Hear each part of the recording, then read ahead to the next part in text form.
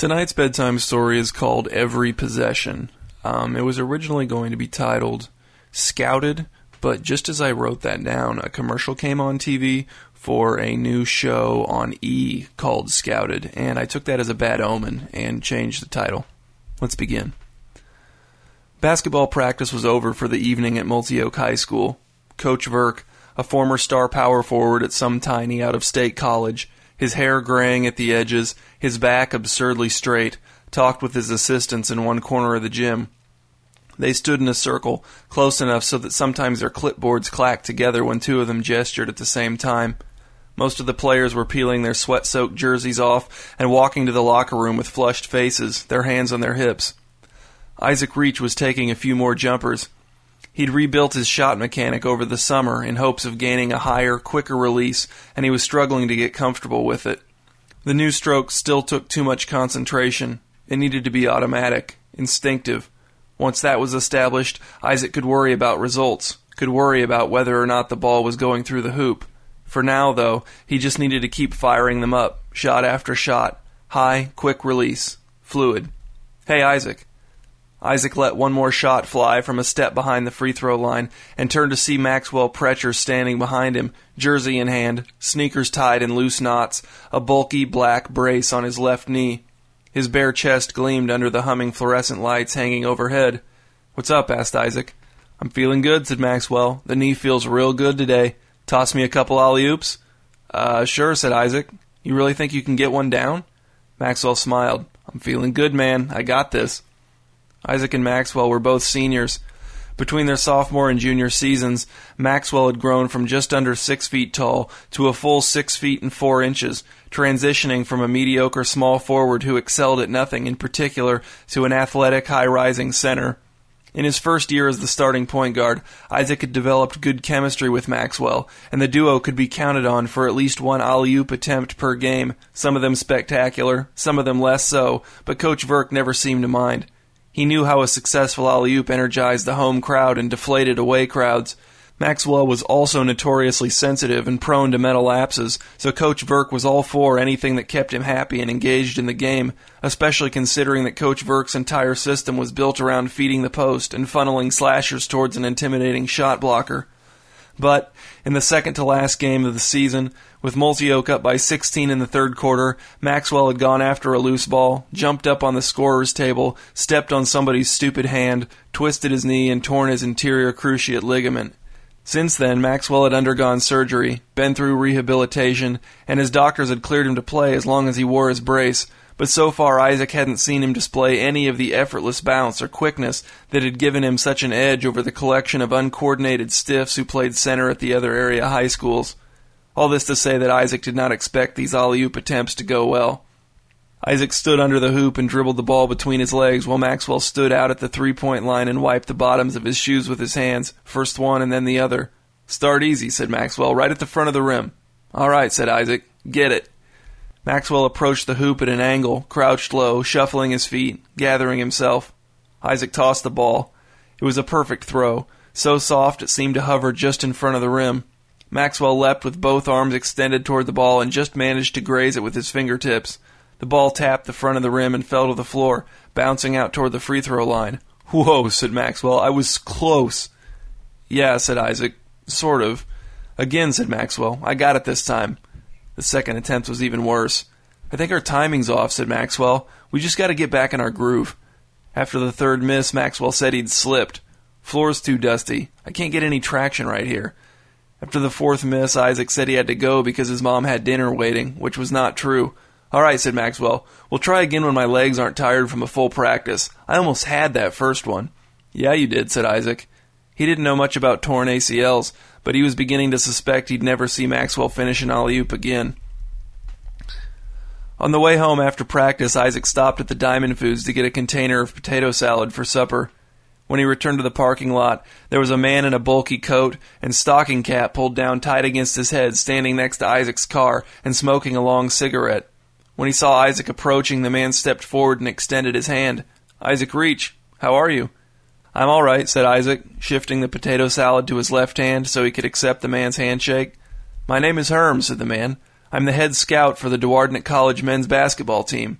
You've heard of Duardnik College? I don't know, said Isaac. I think so. Well, we've heard of you, said Herm. We've been keeping a close eye on you. We think you've got a lot of potential. He stopped talking, so Isaac felt he should say something. Thanks. I've been working on my jumper all off-season. Herm made a dismissive gesture with both hands, exhaling twin jets of smoke through his nose. We don't care about that. You're a point guard. Your job is so much more important than merely shooting and scoring. Court vision? Said Isaac. Is that what you mean, facilitating? Exactly, said Herm, beaming as if Isaac was his own infant son who had just taken his first steps. At Duardnik, we value pass-first point guards who can run the offense without turning the ball over above all else. Isaac's pulse raced. He'd had a decent junior season, but so far had failed to attract the attention of any of the area colleges where former Multi-Oak players usually ended up. He had assumed his low field goal percentage had been the problem. And you want me? Asked Isaac. We do, said Herm. At least we think we do. It depends what we see from you this season. It depends what you show us. What are you looking for? Asked Isaac. What should I be focused on? Assist-to-turnover ratio, said Herm. It's the only stat we care about. What ratio should I aim for? We can't tell you that, said Herm, but I will tell you this. You should be very careful with the basketball. We take turnovers very seriously. I will, said Isaac. I'll be careful. I hope so, said Herm. And one more thing. You can't tell anyone we had this talk. If anyone else finds out we're scouting you, we will cut all ties with you, and you will never hear from us again. We will pretend as if we don't even know who you are. This includes your coach, teammates, friends, even your family. Understood? I do, said Isaac. I won't tell anyone. I won't screw up. I'll be careful with the ball. Herm smiled and dropped his cigarette on the ground, grinding it under the toe of his boot.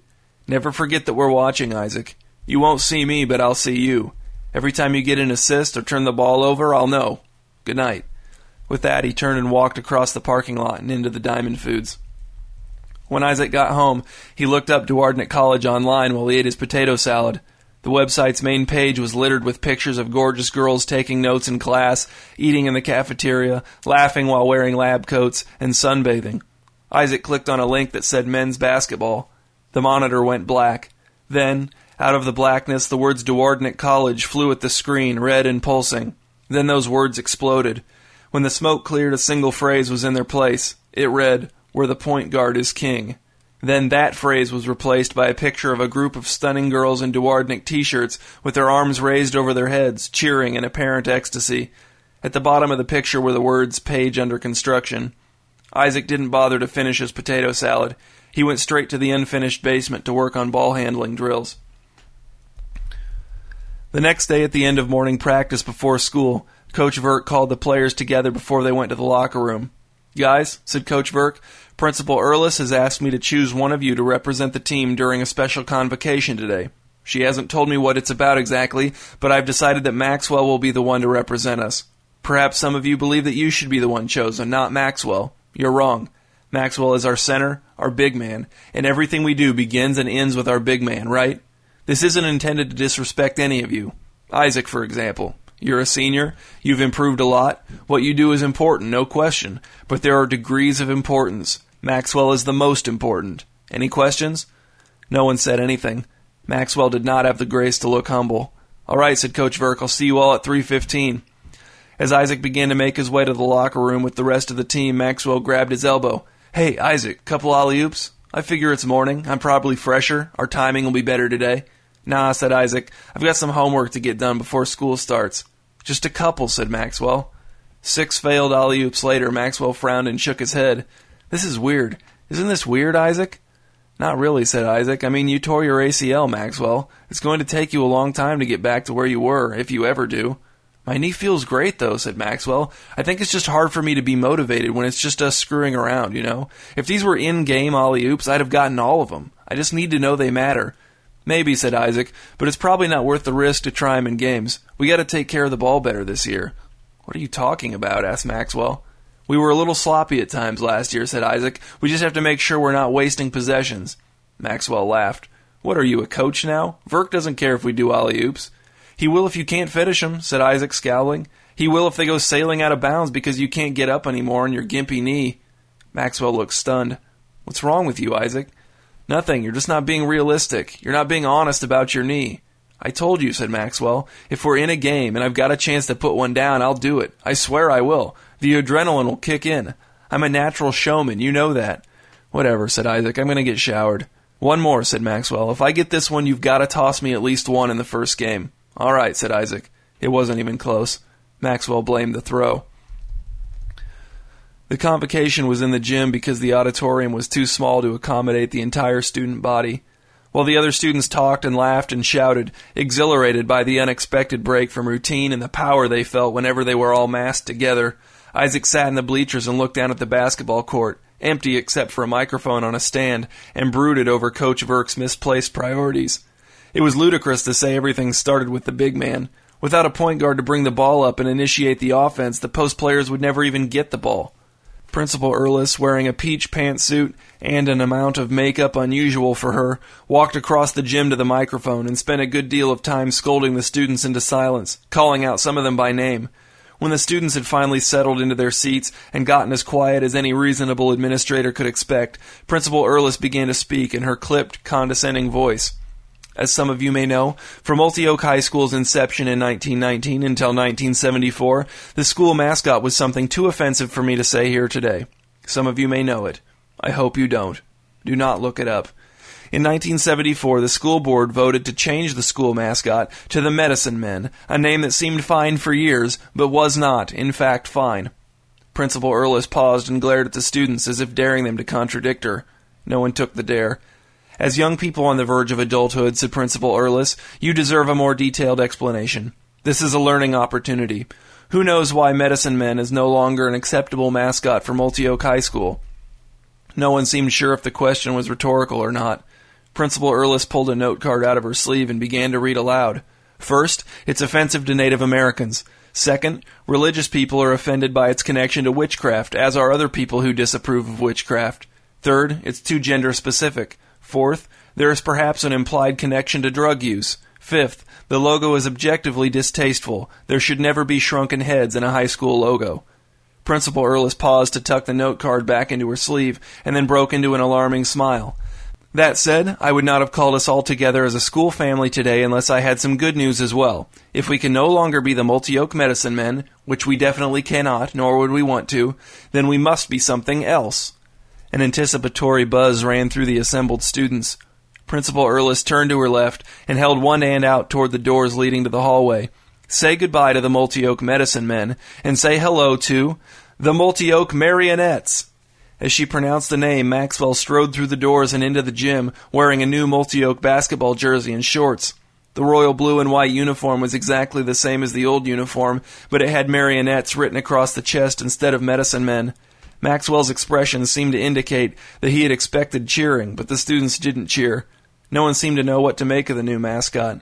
Isaac suspected that some of them didn't know what a marionette was. Maxwell walked across the gym floor and stopped next to Principal Earlis.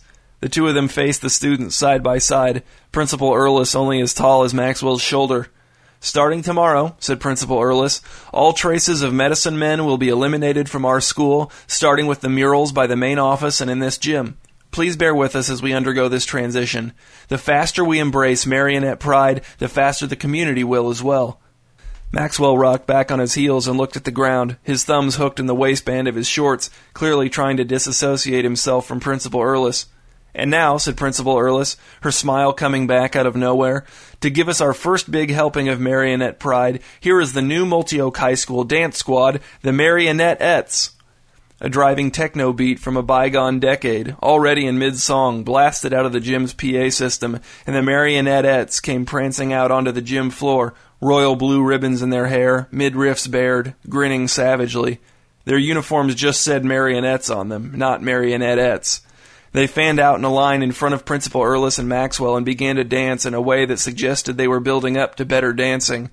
Maxwell looked a bit dumbfounded. Principal Earlis said something to him, and he turned and walked out of the gym, faster than he'd entered. There was a small part of Isaac that was glad he hadn't been chosen to model the new basketball uniforms, considering how awkwardly it had gone. But there was a much bigger part of Isaac that was still upset that he hadn't been chosen because of what it signified, which was that Coach Verk and the rest of the school couldn't see what Herm and everyone else at Duardney College knew, that without the point guard there is no basketball, that the point guard is king. While the team was changing for practice after school, Coach Verk called Isaac into his office. He sat down behind his desk and motioned for Isaac to sit facing him in a folding chair. Coach Vert crossed his legs and drummed on his knee with his fingers. "What's this I hear about you telling Maxwell you're not going to throw him alley-oops in games?" Isaac sighed. "We've been trying them in practice. Haven't you seen them? He can't jump anymore, Coach." "So?" said Coach Vert. "Who cares?" "But if I throw him an alley-oop in a game, it's just going to be a turnover. There's no way he'll finish." Coach Vert leaned back in his chair. "So what, Isaac? So it's 1, maybe 2 turnovers a game. That's a small price to pay for keeping Maxwell happy. An insignificant price. You think I don't know he can't jump anymore? Of course I know that. But he's still taller than anyone else on the team by 3 inches. He still finishes around the rim. He still gets in there and bangs and boxes out and clogs the lane and protects the rim just by virtue of being a big body. But you know as well as I that if he's sulking, he won't do any of that. Our whole system will break down." Isaac fumed in silence. "You can fume in silence all you want," said Coach Verk, "but if you've got the ball and Maxwell's going to the rim and he makes that special eye contact with you and you don't lob that alley-oop pass, I'm benching you. It's that simple. I'll play Denny, I don't care. He won't sit here and take some holier-than-thou, no-turnovers stance with me in my own office, I know that much. Now go warm up." Maxwell was waiting for Isaac out in the gym. "Let's try to get a couple alley-oops in before practice. I think off the backboard might work better with the way my timing is now." "Maybe you should just finish with layups for a while," said Isaac, "just until you're back to full strength." "Nah," said Maxwell, "alley-oop layups are pathetic. I'm pretty much full strength now." And with each botched, fumbled, and bricked alley-oop, tossed off the backboard or otherwise, Isaac's spirits sank further. He could sense his scholarship from Duardnik receding into the distance. He needed to let them know that this wasn't his fault, that the inevitable failed alley-oops would not stem from a lack of comprehension concerning the value of each individual possession. Though he had no idea how to get a hold of him, Isaac needed to talk to Herm. He needed to make him understand. Days passed. Isaac went to practice before and after school. He worked as hard as he could to learn the offense, to learn his teammates' tendencies, to learn from which spots on the floor they were effective scorers and from which spots they weren't. If he knew coming out of the gate that he was going to have at least 1 turnover per game from disastrous alley-oop passes to Maxwell, then he would need to really pile up the assists in order to ensure a good ratio. But he also knew that Maxwell would probably not be content with only 1 alley-oop attempt per game, especially in blowouts, when possessions mattered less and opposing teams were demoralized and not hustling back on defense. Isaac stopped working on his jump shot altogether. Every shot he took in a game would be a wasted opportunity for an assist, and he would need every assist he could get. Maxwell demanded alley-oops both before and after practice. Not only did he never finish them, he almost seemed to be getting worse. Isaac wondered if Maxwell could even grab the rim anymore. Isaac woke up angry and went to bed despondent. He hated the new mascot much more than he should have. He failed a chemistry test and forgot entirely about a presentation he was supposed to give in government called My Ideal Congressman. His morale had never been lower. 4 days before the first game of the season, after another quick stop at the Diamond Foods, Isaac came home from practice and parked his car in the driveway. As he headed up the front walk to the house, a bag containing 3 pieces of deli chicken in hand, he heard a voice from the shadows of the front lawn say, "Isaac, over here." Isaac stopped and peered into the night. A dark shape stepped out from behind the blue spruce, a point of orange light glowing at mouth level. "Herm? Is that you?" "It is," said Herm. He was dressed exactly as he was the first time Isaac met him. "Your first game is coming up soon, correct? I just wanted to check in on you. I wanted to make sure things were going well for you, to remind you of our previous conversation." Isaac walked across the stiff, frosty lawn to Herm. "You don't need to remind me. I remember everything, assist-to-turnover ratio. That's all I've been working on." "And you haven't told anyone we're scouting you?" "No one," said Isaac, "not even my parents. No one suspects anything." "Good," said Herm. Isaac couldn't see his face clearly, but he sounded pleased. "But there is a problem," said Isaac, "with one of my teammates, and my coach." "I'm sorry to hear that," said Herm, "but we don't accept excuses at Duardnik, especially not from point guards." "I'm not making an excuse," said Isaac. "I just want to explain something. There's a guy on my team, Maxwell Precher. He's a center, and he wants me to throw him alley-oops in games, but he can't dunk at all anymore since he tore his ACL last year. But Coach Verk says I have to throw them anyway because it keeps Maxwell happy, and our whole game plan, everything we do, is built around our big men, especially him." Herm said nothing for a few moments, taking deep drags on his cigarette. Then he said, "That makes me sick. That makes me want to puke. Big men are stiffs. They're nothing. They aren't basketball players. Can't shoot, can't dribble, can't pass to save their lives. Lumbering foul machines. So they grew up to be tall. Big deal. They're a necessary evil. Nothing more than a means to an end for a real basketball player, by which I mean a point guard.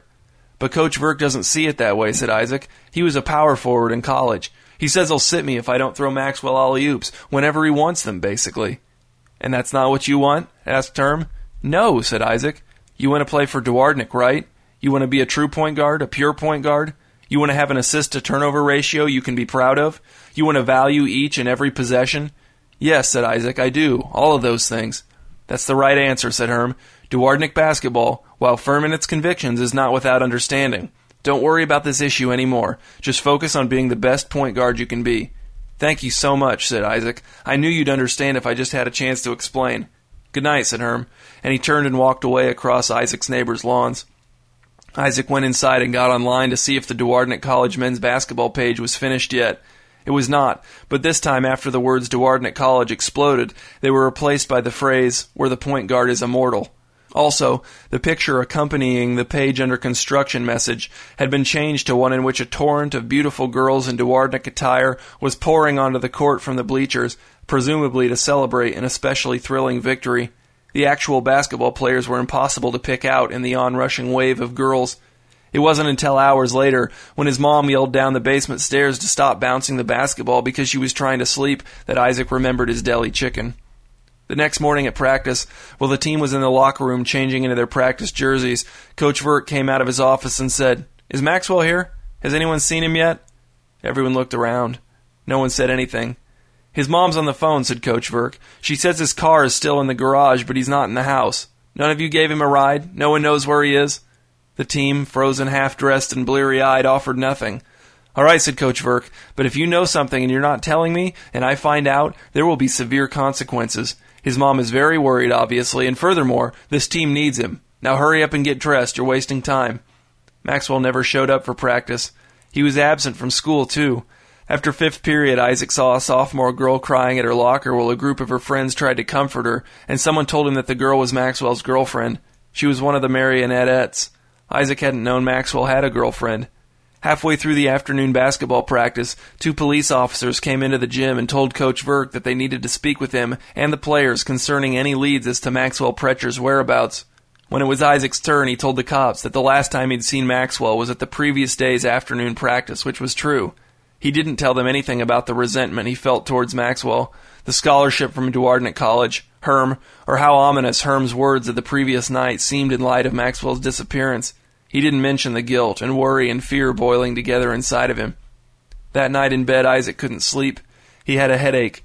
When he was under his covers, he was too hot, but when he kicked his covers off, he felt too exposed. Isaac wondered if he was getting a bad cold or the flu. Finally, just before 2 a.m., Isaac went downstairs to the kitchen to guzzle orange juice, thinking maybe a blast of vitamin C would keep his developing illness at bay. Isaac was halfway across the dark kitchen to the refrigerator when he realized there was someone sitting at the kitchen table. Isaac jolted and jumped back against the counter, one hand going to his throat. The figure was too big to be his mother. "Herm?" "We need to talk," said Herm. "One last time." His voice sounded weak, tired. He had his hat in his hands. His face was turned away from Isaac, but he looked much older with his thinning white hair exposed. "How did you get in?" asked Isaac. "How long have you been waiting for me?" Herm leaned forward and rested his elbow on the table, rubbing his forehead with one hand. "There's so little time," he said, "but you can still save yourself if you listen to me." He turned his head to face Isaac, and even in the dim light of the kitchen, Isaac saw that Herm's face was bruised and swollen. "Save myself?" asked Isaac. "Save myself from what? From who?" "I was only going to scare him into quitting the team," said Herm. "Or, if that didn't work, I was going to re-injure his knee. But I wasn't strong enough to hold him. I'm just too old, Isaac. And he surprised me. He was waiting for me when I got home tonight. I don't know how he got untied. He jumped me when I opened the door. He did a number on me. He really did." Herm's voice cracked, and he wiped at his puffy, blackened eyes with the back of his wrist.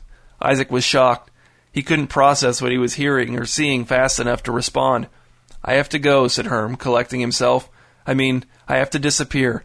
It's a serious crime, and I've got priors, so—" He stood up and pointed at Isaac. "You may be questioned. I never told him why he had to quit the team, and I never mentioned you by name. But still, or maybe you won't be questioned. Maybe you'll just be tempted to volunteer information. But that's why I'm here, Isaac. That's why I'm here, even as precious minutes tick away. If you say even one word about Duardney College in connection to this incident, you will suffer. If you describe any sort of connection between me and Duardney College, you will suffer. Even years from now, if you tell anyone that you were scouted by Duardney College, you will suffer. You asked me who you could save yourself from. The answer to that question is Duardney College. It's too late for me, but I have to try. So there's no more chance of a scholarship? Asked Isaac, reeling, grasping. No, said Herm. Duardney College has decided to go in a different direction. And with that, he limped to the back door and left. The door didn't creak. And that door always creaked. Isaac went to the computer in the living room and sat down. The Duardney College website's main page was unchanged. Instead of clicking the men's basketball link, Isaac clicked on a link that said English Department. The screen went black. Then, out of the blackness, the words Duardney College flew at the screen, still red, still pulsing. They exploded. When the smoke cleared, they had been replaced with a single phrase, where the technical writer is a god. Isaac closed the browser before he could see what the gorgeous girls were doing in the page under construction picture.